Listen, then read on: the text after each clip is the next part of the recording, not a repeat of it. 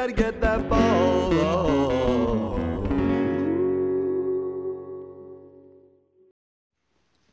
Hi there, Mick here with squashfitnesstips.com, and welcome to Season 2, Episode 1 of the Friday Night Squash Fitness Podcast for 7th of February 2020. The podcast for squash players who zig while others are zagging. And this season is all about new beginnings, and the only place I can start is where I'm at. And the new beginning is getting back into a regular squash fitness workout. Now, for the last couple of years, I need to be honest and open about this, I haven't been playing squash. Not because I haven't wanted to, but I'm living in Turkey, and in Turkey there's not many squash courts. I was in Istanbul, and I was working at a club there called Club Sporium. I've since moved down south towards Izmir. We're on the coast with my family, and there's not really any squash courts to be seen. So I've sort of not been on the squash court, and as a result, I haven't really been compelled to keep with my squash fitness workout. I have been stretching. Nothing too major, but enough to sort of feel progress over the last couple of years, just feeling more limber, a little bit more range of motion, feeling more symmetrical on each side of my body with muscle tension and relaxation. So I'm feeling pretty good. But in terms of building up your strength and endurance and being a little bit more pliable in uncomfortable positions, whether it's contorting your body or just being out of breath, I haven't really been there. The only thing I've done in terms of what someone would consider real fitness is September last year when I started work again. I was running to work. And from my house to work, it's 15 kilometers. So every morning I was running there 5 days a week. So I was clocking up over 70K a week, and I did that for 8 weeks straight, and I lost 13 kilograms. And like any kind of new exercise that you start or restart, the first 2 weeks, my body was sore. I was getting aches and a little bit of discomfort in joints and different parts. But after 3-4 weeks, I was getting into it, and it's amazing how quickly the body adapts to a new rhythm of how you're going about things. Whether it's lying on the couch, it'll get used to that. You lie on the couch and your body will go, okay, I can do this, and this is what we do, and you get accustomed to it. Or if you start running 70K a week, your body goes, okay, this is what we're doing, and this is normal. So I did that for about 8 weeks, and I felt great, lost 13 kilograms. I'd put on a little bit of weight, so that was great to get that weight off. Now I'm looking for a little bit more just strength in my body and range of movement, and just feeling strong again. So where else to turn to but my own squash fitness workout that I sort of tell people they should be doing, whether you're a beginner or a club player or a tournament player or a professional. The Squash Core Foundation workout, I think, is the base, literally the foundation of everything that any squash player should have.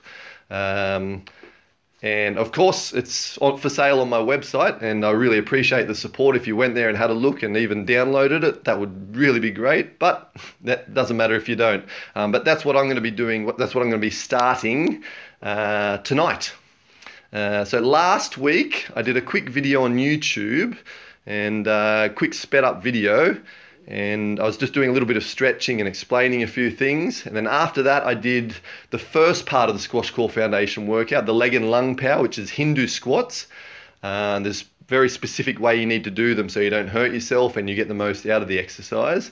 But after I did that video last Sunday, I did 100 Hindu squats for the first time for a long time. And the next day, my thighs, I could really feel them. That DOMS, the delayed onset muscle soreness, which is normal anytime you start or restart a new exercise or activity. Then about two days after that, I did another 100 or 110. And that was about 2-3 days ago. Maybe 2, I can't remember.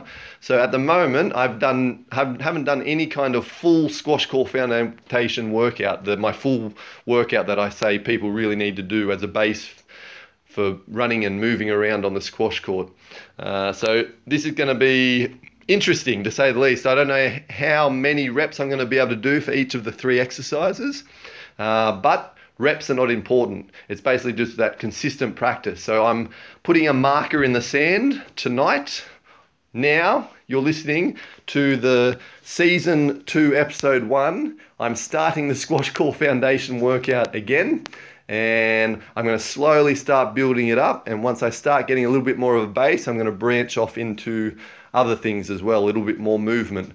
As I said, I don't have a squash court around here anywhere to be seen. What I do have in front of my house is a park, and there's a basketball court, and it's open. You can go there wherever you want, whenever you want. And luckily now it's just coming out of winter and it's not very busy. In summertime, there's always people there of all ages playing basketball, football, doing all kinds of stuff. But now there's not many people going there at all. So that's going to be my workout place. And I'm going to do that right after this podcast. I'm G'ing myself up here. So if you feel like you want to be doing something as well, maybe you're on a Friday night, maybe you're going out, I don't know, maybe you're not. But you can find 10 or 15 minutes just to do a quick body weight exercise. Even if it's the running on the spot, skipping, whatever you want to do, come and join me. So I'm G'ing myself up, I'm G'ing you up. Let's do this together. Even though I can't see you, I don't know who you are, maybe you can drop by on my Facebook page and drop me a line and say, yeah, I like the podcast and I did a little bit of exercise. Even if it was just one push-up, anything that you can do, let me know about it. I would love to hear from you and know that I'm not just doing this on my own. Love to have the support and a little bit more of a group environment. That's always great, even if it's online group. So I'm going to be doing this workout, and then after that, as I said, once I start building up a base, I've got that basketball court right in front of my house, and it's about the size of 2 squash courts. So what I'm actually going to do is buy some tape and mark out the squash court and see how long the tape stays there before all the young teenagers and whatnot come around and rip it up. If they do, that's fine, no worries. But I'm going to put that down and actually start doing some court movement in quotes. I'm doing my fingers here to sort of show quotation marks. I'm going to do some court movement on the basketball court, holding a racket, doing some ghosting. But that's a little bit further down the track. I'm not getting ahead of myself. That's important when you're starting any kind of new exercise or activity. You don't want to get too far ahead of yourself. You start overthinking and planning and doing all this sort of stuff, and then you forget to do it right now, what you're supposed to be doing right now. And right now for me, that's going outside, doing a little bit of a movement, bit of a walk around with my dog. Let her have a bit of a walk around and a sniff, stretch out a little bit of movement, mobility stuff, and then get in 10 or 15 minutes of this Squash Core Foundation workout. That's what I'm doing. And then afterwards, I'm probably going to lie on my back and have a bit of a rest. So I'm pretty excited. I like doing this. I've missed it. Why, maybe asking why I sort of stopped working out as much. Well, as I said, I wasn't playing squash, so I sort of lost the incentive to sort of be so strong for the squash court. And also I sort of started full-time work as a teacher where I am. I'm teaching English to kids who don't speak English in a really proper private school. So it's been a new experience, and I've been getting used to that. It's been a long process of using your energy up during the day, trying to get kids to listen to you in a different language. That's a challenge.